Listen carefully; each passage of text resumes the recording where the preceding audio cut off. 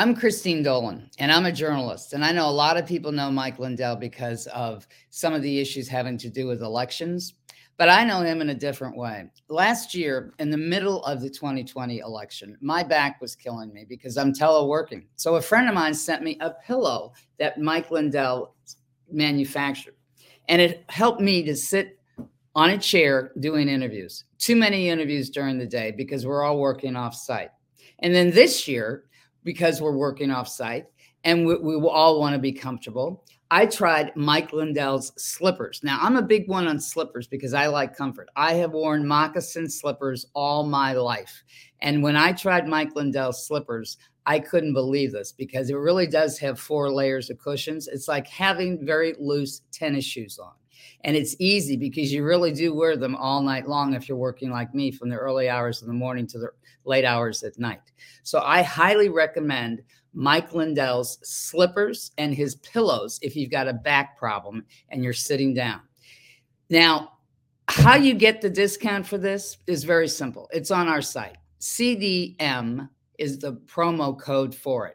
Promo code CDM is what we're asking you to do. Again, you will feel comfortable for your back with those little pillows that he has, and also for the slippers that you can get from him. And now let's get to our guests. Today on American Conversations, we have Kevin Jenkins, who's one of the founders of the Urban Global Health Alliance. And Kevin has been all over the United States, 40 states, multiple times, and over 60 cities talking about vaccination safety. And Kevin, welcome, first of all. Good to see you. Thank you. So you're going to be in Washington, D.C. on January 23rd, the march to defeat the vaccination mandates. And you're one of the speakers that's there. What does this march mean to you, especially from the Washington Monument to the Lincoln Memorial Steps, where they're going to have the stage? Well, it brings back. I was saying yesterday when I was in Sacramento, that I was born in 1963, February 1963, and the march happened in August of that year, and it kind of got me thinking that. Being born in the middle of the storm, being born in the middle of that change, that my life's work has culminated for me, culminated me being here at this time. And I kind of reflected on that. And I kind of reflected on what was Martin thinking about when he was 26 years old, when he could have been anything that he wanted to be. He could have been a professor, in any one of the top universities. He could have ran one of the biggest churches, because he was a part of his ministry of his father and his mother. And he could have been anything that he wanted. He was a brilliant man, brilliant young man, had a great background, great pedigree, but he chose to lead and fight for us. He sacrificed himself for us. He actually listened to God's whisper in his ear to say, you know what, your life was worth more than that. And I need you. God said, I need you for this greatest moment in history. And that this young man not only sacrificed his life for us, but he literally loved us enough to make sure that we understood that nonviolence, love, and all the things that we should be focused on is the way you beat tyrants. This is the way you create the great change that you want to see in the world. And that's really, really a deep thing for a 26-year-old to stand in the middle of the public square and fight against some of the evilest people of his time, the tyrants of his time, from the corporate community, from the government community, from various communities all around the world and in this country. And that was real horror at that time. Jim Crow was still in place. That was real, right? And I got to tell you, I've been reflecting on that and thinking about my parents and thinking about what my grandmother taught me, thinking about the things that I saw, in my lifetime that led me to come here at this part of my life to stand up against the tyranny of my time. Mm-hmm. And I think we have a sacred responsibility to do that, and I say to myself every time, why me at this age? But it kind of makes sense now that I reflect on it, because, I've done enormous things with my life. I had great opportunities in my life. And I believe that all of those things probably have value. But what does it mean if life as we know it will never be the same? What does it mean that all of these men and women sacrificed themselves for us, and we are not going to do what's necessary to fight against our tyranny of our time? And I talked about my grandmother, Lily Mae Jenkins, what she used to always say to me, injustice is injustice. You can't cloak it. It is injustice, and you have to stand up against it, even if it's in your own community, even if it's in your own family. She used to tell me she had to shame the devil and tell the truth, because when you tell the truth, you find God. When you tell the truth, you find the real essence of who you are. And I got to tell you, it's been a very, very rewarding cycle in my life, but it's also got me to look at, what we have done to ourselves as Americans, what we have done to ourselves as humans.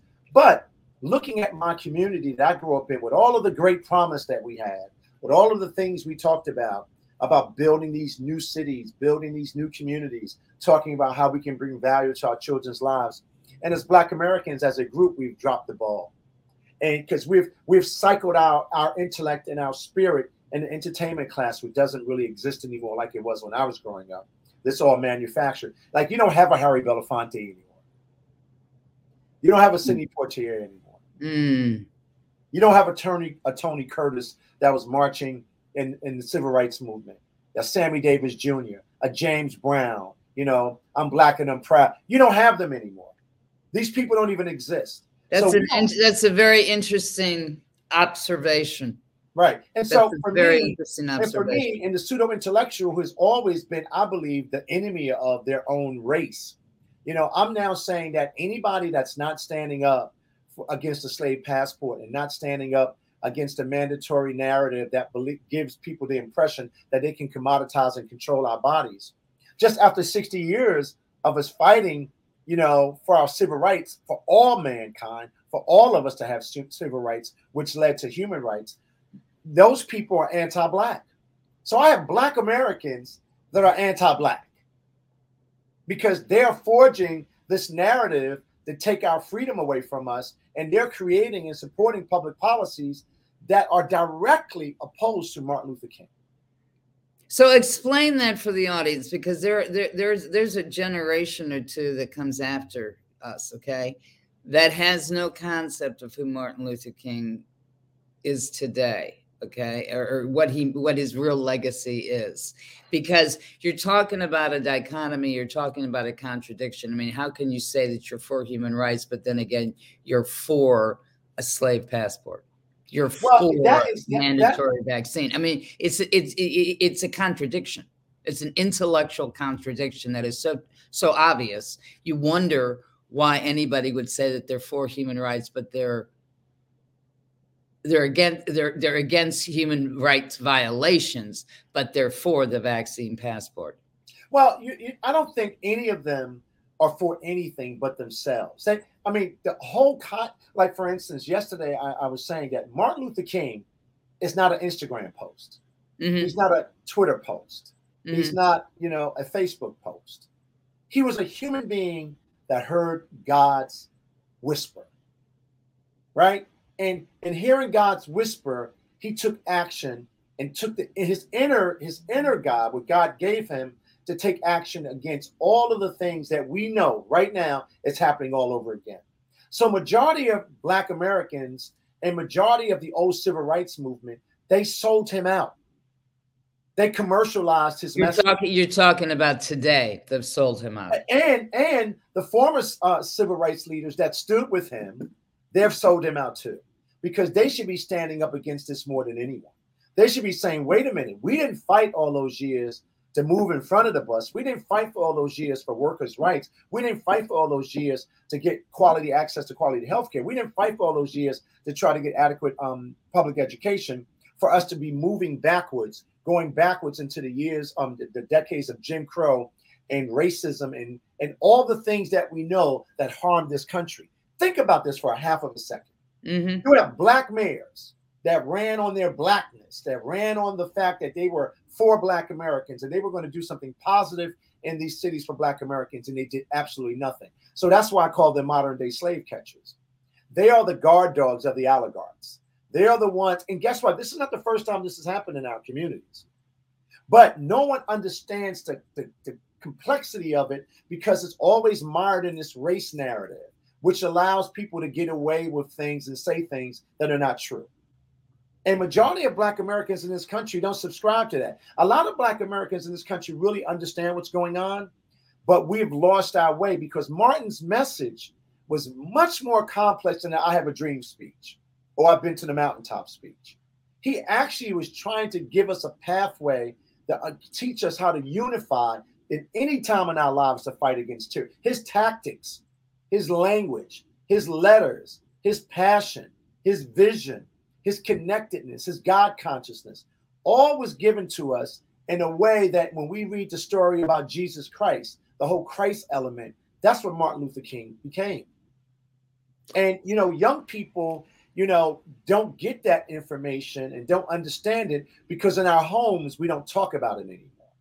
We don't use that as the template or the infrastructure, right, to understand that it is okay to be free. It is okay to own. It is okay to be family. It is okay. It's not about white. It's not about Black. It's not about Jew. It's not about Greek. It's not about gay. It's about, do we have enough respect for each other? Do we have a deeper understanding of our humanity that we will never go backwards, but go forwards and build a new world for our children? Because Martin was doing it for our children. They were fighting for the young people. We don't even have young people in the streets now. They've brought this whole socialist narrative, this Black Lives Matter narrative, this radical left narrative, because we didn't teach them and give them the tools that were necessary for them to see what this is. So we have a big problem on our hands. So do you think that so let's talk about the significance of the steps of Lincoln Memorial as the Holy Grail. Well, yeah, I mean, you and I had this conversation. It's holy ground. Mm-hmm. Just think about it. Everybody's under the impression that the Civil Rights March of that day was the first one. It was not the first one. Mm-hmm. There was many marches in Washington about workers' rights. Abernathy, he was the one that really pushed that long before Martin, but because of all that work and because of all of the concentration on civil rights, because the world started to look at what was going on, that was the culmination of all of those marches. Right. And Martin's role in there and that on that day was to bring it all together. Remember, people think that he spoke last because it was designed that way. No, there was a deep discussion that if you speak first, the press will be there. He spoke last and the world heard him. Mm-hmm. Mm-hmm. That's right. The world heard him. And when the world heard him, they responded. Remember, John F. Kennedy, they didn't want him to have the march. They said it would incite violence.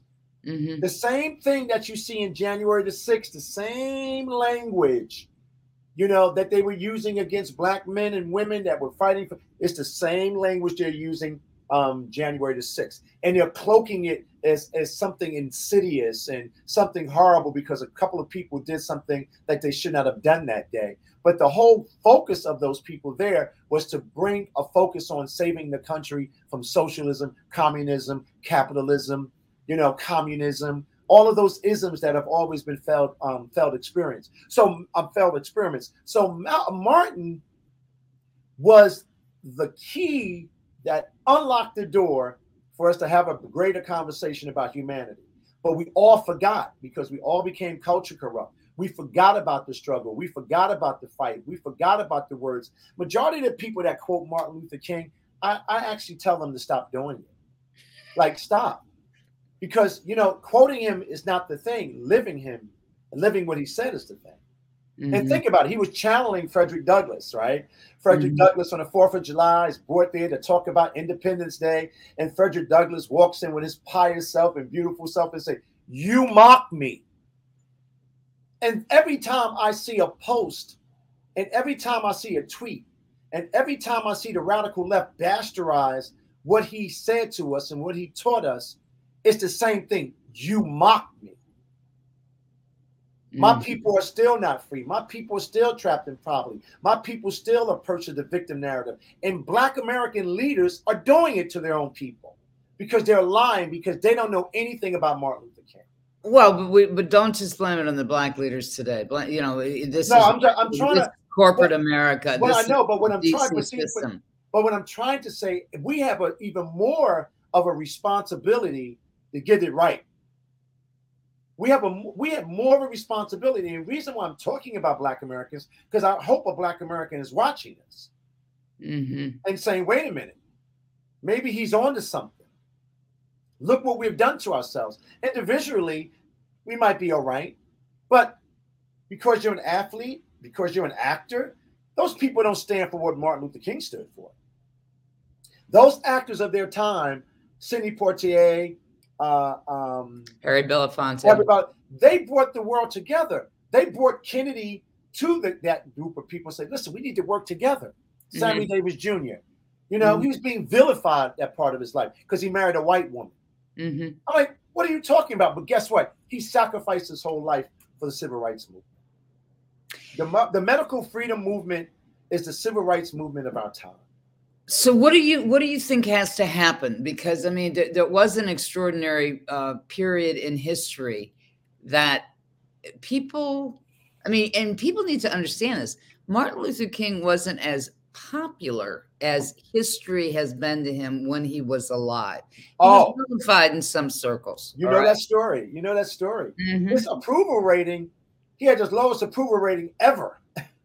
And internally, they were having a big argument because people just wanted him to focus on civil rights when he wanted to focus on the next level of the civil rights discussion, which was fighting poverty. Everybody believes that the war was the thing that brought him down. I don't believe that. I believe his understanding and his struggle and his vision for fighting against poverty, which would have linked blacks and whites together even more, because the socioeconomics at that time was still the same.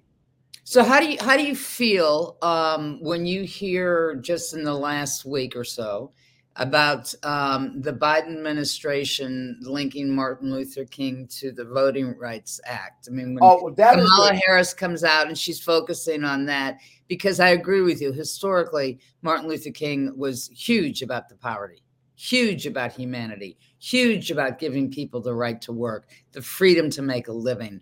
And he talked about the impact on housing on people that are impoverished. Well, the whole voter, the thing that's, I got to tell you, thank you for that question. That's a good question. Well, just think about it for a second. This voters' rights narrative that they're building on the back of the civil rights movement is an atrocity. It is anti what they were fighting for, because 95% of Black Americans vote for the radical left, vote for the Democratic Party to their demise. So Black people don't have a problem showing their ID and verifying their signature and finding a location to vote in, because they vote 95% of the time. What the radical left is starting to realize is that there are a lot of Black Americans, right, that are starting to question their relationship with that party. This is not about race. This is not about the lack of capacity to go and vote. This is about the radical left trying to federalize the elections so they can continue to steal the elections at the local and state and national level to further push their grand design to rewrite the DNA of freedom. And this is a way for them to have other groups come in that are not legal citizens to take over the voting component that Black Americans have given them, because Black Americans are not useful for them anymore. So this is an open doorway for more corruption and to give illegal immigrants the opportunity to vote, to replace the Black votes, to maintain control. Absolutely, without question. Okay, without question. And for Black Americans to rap Jim Crow and to rap the civil rights movement and to rap the history of Martin Luther King and to rap all of the things that we had to fight for and all of the sacrifice, to suggest that we have a voting problem in this country is absolutely maximum sophisticated confusion. So looking towards the march, it's on Sunday. You're one of the speakers. You going last? You going first? No, actually, I'm supposed to be the one as of today and yesterday to set the tone for the day. So think about this. Martin was last, and for some apparent reason, I'm going to be first and setting the tone for the day. You know, reclaiming the legacy of the civil rights movement and Martin Luther King and Malcolm X and Ida B. Wells and Paul Robeson, right? Reclaiming Fannie Lou Hamer's message, I'm a woman, I am a human. Reclaiming the message because it's been hijacked. It's been commercialized. So the commodity. So you're going to focus on the fact that now everybody's commodified, medically commodified if they don't agree with Fauci's narrative. Absolutely. Okay. Absolutely. So I think, you know, if I can capture that moment, that historical moment when we breathe life into this country and we brought this country together, it could be a magical moment for this movement in a sense. And I think people, when they come to that sacred ground of freedom, that they come with a deeper understanding that it's not about the science. It's about humanity. It's not about race. It's about humanity. It's not about class. It's about humanity. And we're fighting against a power and control narrative that we've seen before, but we've forgotten. And that also wants to destroy humanity. That's right. It's clearly when you have no choice on a risk, and it's a Russian roulette game. That is like taking a bullet. Well, yeah, and remember, with no consequences, no liability, nobody's responsible, but you're forced to do it. Take it for humanity is what the Pope is even saying to people, because he's not acknowledging the risks. There's no such thing as all. There's no such truth to all vaccines are safe and effective for everyone. I don't think the Pope, I don't think the president of this country, I don't think majority of our elected leaders in this country aren't even thinking in that direction. I think they've just been captured. I think they're soulless. I don't think they have a sense of history. I think the Congress and the Senate and our local governments around the country and state governments have abandoned America.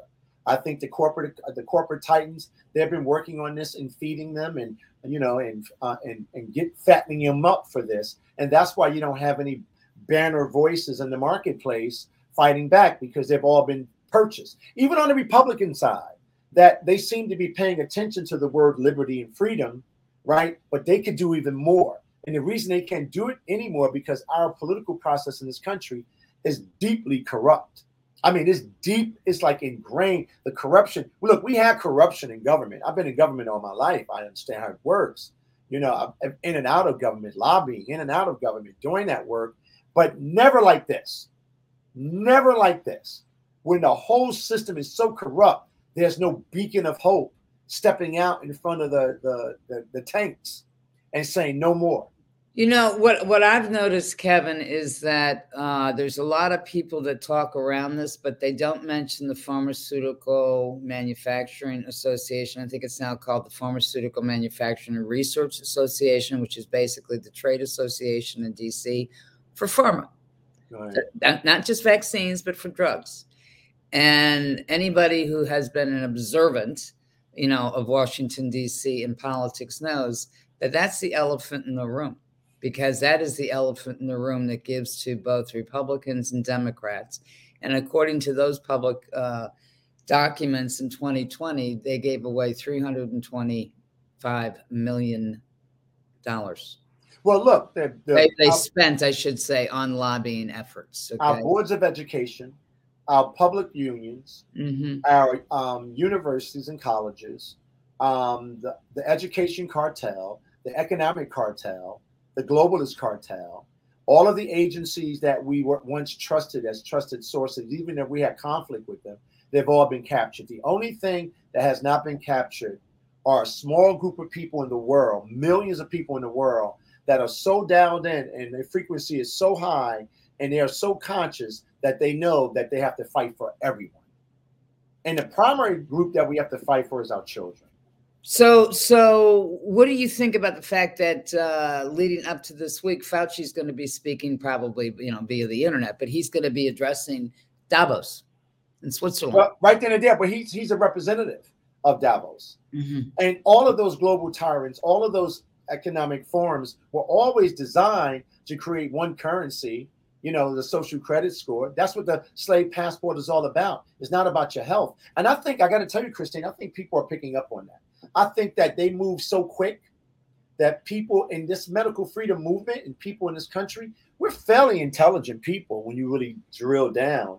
I mean, think about it. In all the cities that I've gone to, I don't think there's anyone in this country has been to many cities and states that I've been to talking about medical freedom, talking about family and faith, linking with people of all colors, talking to people from all socioeconomic areas, talking to people that are Christians, Muslims, and Jews, talking about how the church and the religious sector has abandoned us, and they're part of the corporatocracy that we're fighting. So I get a sense of what people are thinking, and people understand this better than we believe. And I think what we're doing is igniting something in them so they can continue. Well, they have to. People have to understand that the social card, and a lot of people, don't go to China. They don't go to Asia. They don't understand biometrics. But if you explain to them that the healthcare passport is actually used as a social grading system in China to get goods, to get food, to restrict for freedoms and restrictions, then people go, "Oh, really?" They can see that slippery slope of where it goes. Mm-hmm. Kevin, what do you hope to take away from on Sunday at the march? That we send a loud message to the world that it is time to stand up, and it's time to become the we, as opposed to continuing to blame the they. And and let me give you a little synopsis of that. For the last 2 years being on the road, I kept hearing this word they. They're doing this to us. They're masking our kids. They're taking out jobs. They're taking out land. They're destroying our cities. They're destroying our children. See, when you use the word they, you surrender your power. When you use the word they, you become a slave. When you use the word they, you are conquered. But when we say we, the power of we are going to come together. We are going to love each other. We are going to respect each other. We are going to stand up against these tyrants. That means you're taking your power back. That means that you now have a clear understanding of the power when we get together and when we unify, like the civil rights movement or any other great movement of our time that broke the barriers of race, broke the barriers of class, something magical happens. So we have to become the we, we the people. And I started hearing that. And so a couple of weeks ago, I started changing my narrative. No more they, more we. More we. No ring. No more they, more we. Kevin Jenkins, see you in D.C. because we're going to be covering it see you in D.C. on Sunday as we cover. I love you. Okay. You too. Bye-bye.